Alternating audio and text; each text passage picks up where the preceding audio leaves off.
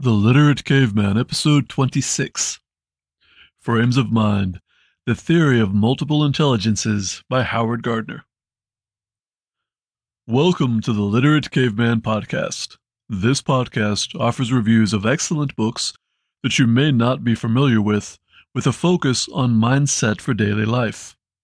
I'm your host, Chad Blake, and today I'm going to introduce Frames of Mind, The Theory of Multiple Intelligences by Howard Gardner. I started reading this book just before the pandemic hit. I got a few chapters into it, then got really busy trying to salvage my career. It has been sitting on one of my shelves, taunting me ever since. I am excited to bring it to you now, and I hope you enjoy the discussion. Today, I am going to introduce the book, the theory behind it, and some of the foundational considerations of the author. Over the next few weeks, we will explore a few of the chapters of the book, finishing with the conclusions of the author. Looking over the table of contents, I expect this to take about 7 to 8 weeks. I am not going to review each chapter of the book like I did with The Logic of Failure. This is a much longer book, and I believe we can review it without approaching it that way. Of course, my intention in these episodes is not to simply read any particular book for you, but to introduce people to books they may not be aware of and provide some discussion for them. Right off the bat, I have to say this is a very well-written, well-thought-out text. Gardner is very verbose, and I have had to look up more words from this text than I think just about any book I have read. I think one of the reasons I have enjoyed reading it is because Gardner is not stuck in a dry, modern-day scientific rut. He makes several references to literature, and he is aware of works spanning the classical era, the medieval period, up through the Renaissance, and of course modern times. I do not enjoy this simply because I appreciate literature, but also because I feel it displays a well-rounded, thorough grasp of what makes intellect. A quick comparison. Sometimes, when I find a movie or show that I like, I enjoy watching the special features of how a project was made. You can learn a lot this way. Sometimes, you get insight into what a director or producer wanted to get across, and other times, you discover a director is so dysfunctional, it is amazing they were able to direct anything. But the comparison that relates directly to what I am trying to say about Gardner, sometimes you find a director or actor or even a producer who really understands their subject. Someone who has really studied storytelling and they think about each detail that goes into their medium and tries to make every scene count towards telling a compelling or entertaining story. I think people like this can make even a very simple story entertaining or poignant. On the other hand, once in a while, you might observe an interview with an individual who seems to have no knowledge of their field prior to their own work. Someone who thinks they broke a certain mold or stereotype sometime in the 2000s. Seemingly, with no knowledge whatsoever of films made in the 70s, 80s, or even the 90s. You do not have to be a film critic or an expert to spot these people. It just requires having happened to watch half of one film that had already broken whatever stereotype is in question, and it makes the person making the claim seem really foolish. I do not know if you relate to this or not. The point is, when you have a chance to learn from someone who has a broad understanding of their subject, and at least a passing knowledge of work that has taken place before their own, it lends a lot of credibility to their opinions. Now, this book addresses Howard Gardner's theory that humans do not operate on a single overarching intelligence, but possess identifiable, specific, separate intelligences that work together on a daily basis. In some people, one of these intelligences might be highly developed. In some people, one or more of these might be subdued for a variety of reasons. One of the things that drew me to this book was the idea that a person can be brilliant in one area of life and have deficiencies in other areas. An easy example of this from my own profession would be a professional athlete who possesses amazing physical abilities, but at the same time makes consistently wretched life choices. In balance, most of the athletes I worked with during my strength and conditioning career were quite intelligent, and the majority of them were, a lot of them were devoted parents, they were good husbands, There were definitely a couple narcissists, and there were a couple of people that were pretty dysfunctional, but in balance, most of them were people you would not mind having in your personal life on a social level. But I am sure you have heard of an example at one time or another which makes the comparison of somebody who's very skilled physically or in another area and makes horrible decisions for their personal life make sense. You could change the label to actors or business people or whatever. If not, no worries. By the end of this series, I am confident you will be able to think of one example or another that gives support to Gardner's theory. Of course, you may disagree with the theory. It is certainly not universally accepted. In the opening chapters of the book, Gardner names a few researchers who disagree with him. As of today's recording, I have not looked into any of these counter-arguments. I may at some point, but my purpose is not so much to provide an argument for or against the subject, but to review the book. I will say that this idea made sense to me when I first came across it, so it is probably fair to say I have a bias towards Gardner's theory. Now, what this theory competes with, at least in part, is the idea of the sanctity of the intelligence quotient, or IQ tests. That is, in fact, what Gardner begins with in part 1 of his book, so we will begin there. A quote from chapter 1 of the book. In the chapters that follow, I outline a new theory of human intellectual competences. This theory challenges the classical view of intelligence that most of us have absorbed explicitly from psychology or education texts, or implicitly by living in a culture with a strong but possibly circumscribed view of intelligence. End quote. The example Gardner opens the book with is that of a young girl taking an IQ test, the result of which has the ability to affect her life on many levels. As Gardner puts it, this number is likely to exert appreciable effect upon her future, influencing the way in which her teachers think of her and determining her eligibility for certain privileges. The importance attached to the number is not entirely inappropriate. After all, the score of an intelligence test does predict one's ability to handle school subjects, though it foretells little of success in later life. End quote. This reminds me of concerns C.S. Lewis expressed in one of his books about how the education system in England was increasingly moving away from innovation and creativity and focusing on the ability to succeed at taking tests. Lewis called this trend the rise of the managerial class, and went into some detail about how the education system was creating people who were good at taking tests and giving the answers teachers wanted to hear, not about deductive reasoning, logic, history, and so on. Returning to Howard Gardner's book, after discussing IQ tests and the importance they currently hold in the world, Gardner begins setting up his argument for a different approach.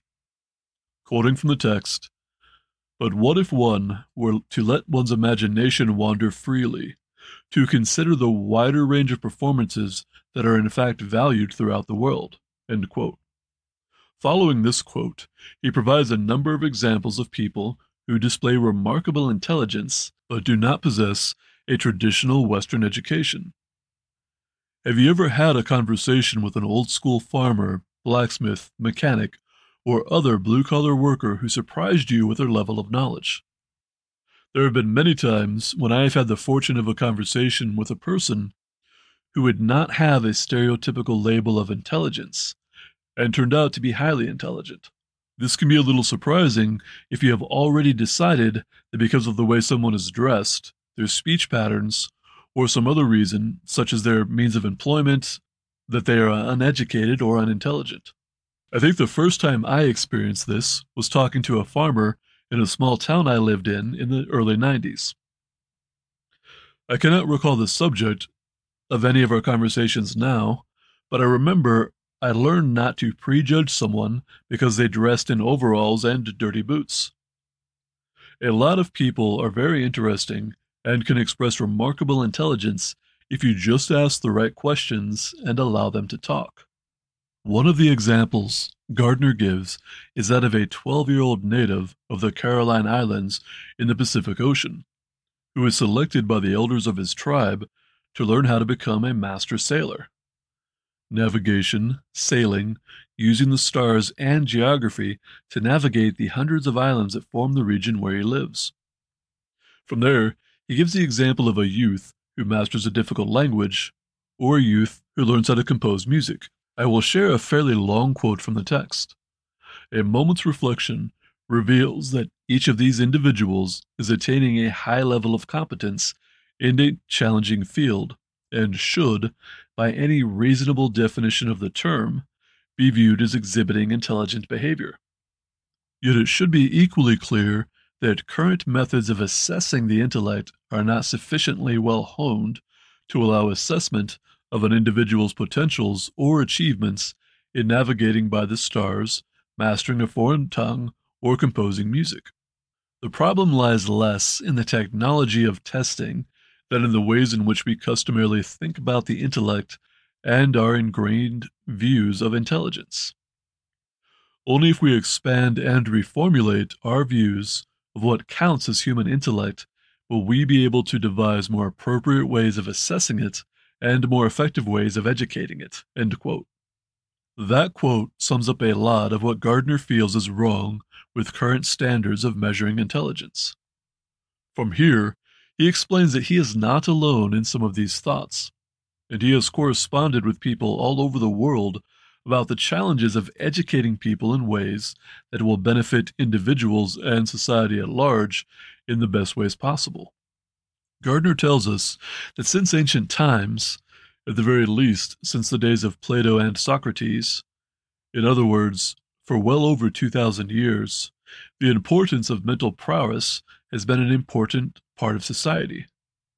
Going back a bit further, to Homer's time, we can stretch that from 800 BC, when Homer is believed to have been reciting his famous poems about people believed to have lived sometime between 1300 and 1184 BC.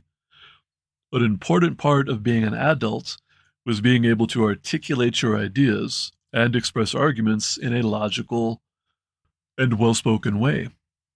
Even in ancient Sparta, not typically known for intellect, part of the education of boys going through the agoge was learning laconic wit, the ability to express broad ideas in concise and sometimes humorous terms. All that to say, intellect has a long tradition of importance in many cultures over a long period of time. Quoting from the text, for well over 2,000 years, at least since the rise of the Greek city-state, a certain set of ideas has dominated discussions of the human condition in our civilization. This collection of ideas stresses the existence and the importance of mental powers, capacities that have been variously termed rationality, intelligence, or the development of mind. End quote. He shares a quote from the medieval period from St. Augustine. The prime author and mover of the universe is intelligence. Therefore, the final cause of the universe must be the good of the intelligence, and that is truth. End quote.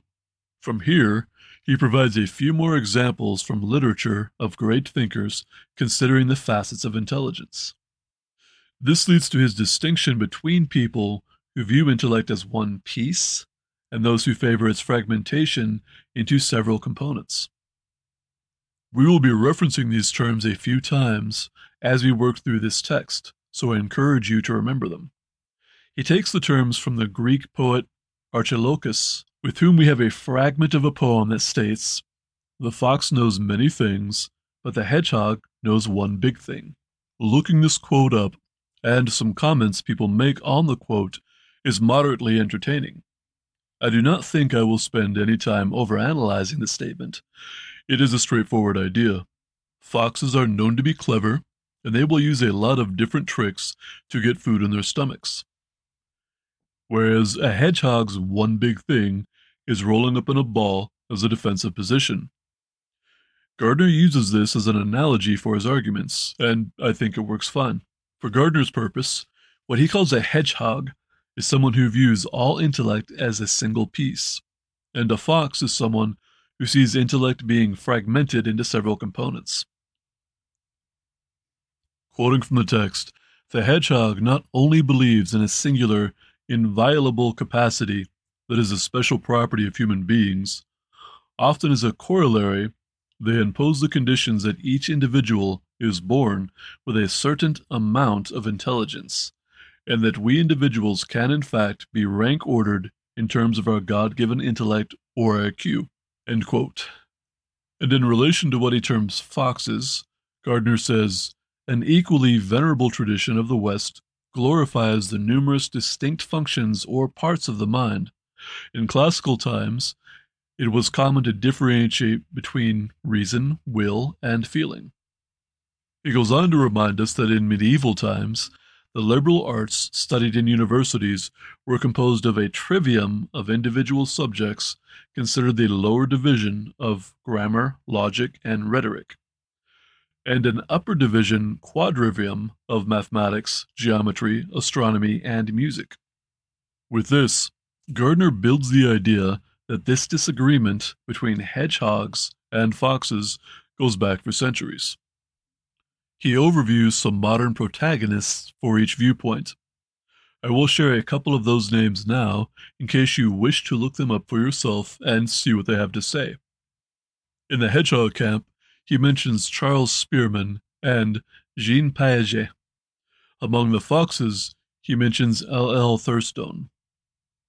I have not looked into any of their research or arguments, and at this point in the text, he does not go into any detail. I believe he does later in the text about their individual arguments, other than to say they fall on one side of this issue or the other. Moving along, Gardner is rather open that his theories are still under development and more research needs to be done. He does say quite a bit more about this, and I feel that his tone reflects a proper view of how science should be practiced. He is not dogmatic. He mentions people who disagree with him without criticizing them or their intellect, and he does not act like his theory has been proven beyond a reasonable doubt. This is important because there are abundant examples of people who abuse the scientific method and draw absolutes from science that is poorly executed and hardly conclusive. One of my favorite quotes from one of the textbooks on my bookshelf is, "Studies do not prove anything." In particular, one single study is not enough to draw broad conclusions from. This happens more than it should, and too many people will hear a phrase such as, "Studies prove so-and-so," and not question it. I will not go on a full rant on that today. Just understand that when anyone says studies prove, there is a good chance they are not applying science the way it should be practiced. You have to amass a great deal of data to form a conclusion, and a single study is almost never enough. So in my view, Gardner's tone about this is very mature, and sadly, it is refreshing. Quoting from the text, "In what follows, I argue that there is a persuasive evidence for the existence of several relatively autonomous human intellectual competencies." He goes on to say, "These are the frames of mind of my title. The exact nature and breadth of each individual frame has not so far been satisfactorily established, nor has the precise number of intelligences been fixed." End quote. I feel that is a very good statement that shows a great deal of integrity. In my career in strength and conditioning, more times than I can count, did I read an article or a book or watch an interview where someone was drawing broad conclusions from a single study or expressing as fact an idea that was still very much in a theory state. A lot of harm has been done this way. A lot of public health issues can be traced to bad science. This is not just my opinion. There have been many good books written on this issue. Gary Taubes and Nina Teicholz, I probably pronounced that wrong. Her last name is spelled Teichholz, are two authors who have done some good work exposing bad science, much of which has become public policy. Returning to our text, Gardner points out that in day-to-day life, what he sees as somewhat autonomous intellectual competencies work together, making their autonomy difficult to detect. But he insists that when the correct observational lens is used, these separate intelligences are easy to identify. His purpose in writing the book is to present his case for multiple intelligences and to collect information into one volume that was not previously easily accessible. He goes on to list his four major goals in writing Frames of Mind. First, Gardner seeks to expand the purviews of cognitive and developmental psychology, which he tells us are two areas he feels closest to. Second, he seeks to examine the educational implications of his theory. In other words, testing students and helping them specialize in areas of particular competence at an earlier stage of development. This makes a lot of sense to me, and honestly, it is something I wondered about decades before I knew about this research. To me, it is obvious that people have different gifts, different interests, and different physical characteristics. Again, going back to my strength and conditioning background, I feel that most people have some kind of athletic gift. The problem is, in most athletic programs, the coaches in charge have very specific interests and a narrow approach to their method. The students who respond to their preference get labeled as good athletes, and the ones who do not respond to their preference get labeled as poor athletes. I have gone into detail about this before, so I will not belabor the point.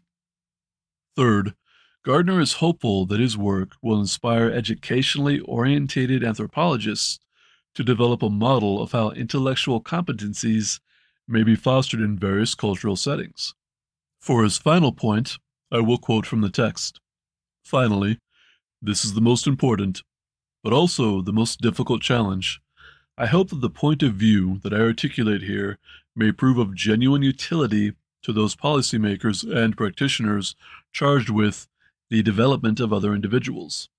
A little later, he continues, too often, practitioners involved in efforts of this sort have embraced flawed theories of intelligence or cognition and have, in the process, supported programs that have accomplished little or even proved counterproductive. That more or less wraps up the first chapter of the text.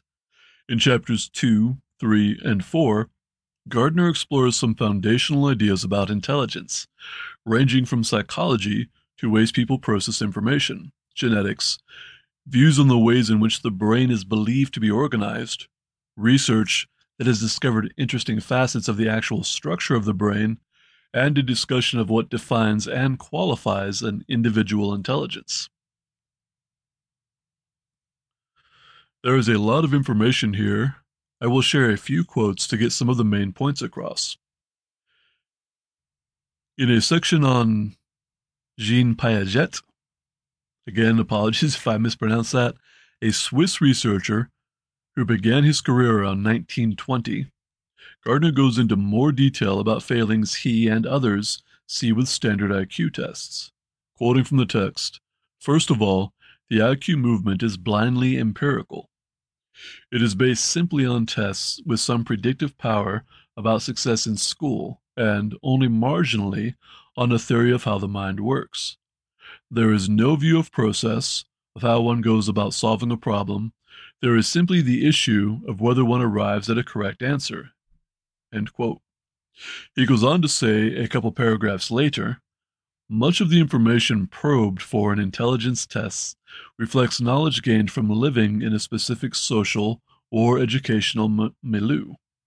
For instance, the ability to define tort or to identify the author of the Iliad is highly reflective of the kind of school one attends or the tastes of one's family. End quote. There is a section on what Gardner calls signal systems that is very interesting. In the opening comment of this section, a lot of Gardner's issues with the status quo of human intelligence are laid out in a good quote, sharing that here, as we have seen, the IQ, Piagetian, the information processing approaches all focus on a certain kind of logical or linguistic problem solving. All ignore biology, all fail to come to grips with the higher levels of creativity, and all are insensitive to the range of roles highlighted in human society. Consequently, these facts have engendered an alternative view that focuses precisely on these neglected areas. End quote.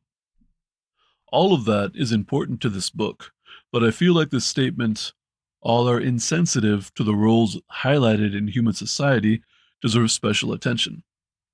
One of the things about Gardner's approach that I find refreshing is he is not restricting the idea of intelligence to a traditional education. I think a lot of this comes from considering other cultures that do not have access to a standard Western education that display high levels of skill and knowledge in certain areas, such as his example of the 12-year-old islander selected to learn how to navigate the waters of his region, comprising a large area with around 500 individual islands, with a combination of geography and stars. Also, like my earlier comment about enlightening conversations I have had with farmers and other blue-collar workers, there are an abundance of people out there who possess remarkable intelligence, but who do not possess a traditional education. There is a lot of information in each of these chapters, and it would probably be possible to do an episode on each one. I do not feel like that is strictly necessary, and if we approach our discussion this way, we would end up with a 14 or 15-week review. For today, suffice to say, Gardner gives a thorough review of the subject of intelligence and what feels to me like a balanced discussion for both the hedgehog and the fox viewpoints. Wrapping up today, I will give a quick overview of the individual intelligences we will be discussing over the next few weeks. I think it is worth mentioning that Gardner titles this section of the book The Theory. He does, of course, believe in his theory, and he has spent several chapters building his case.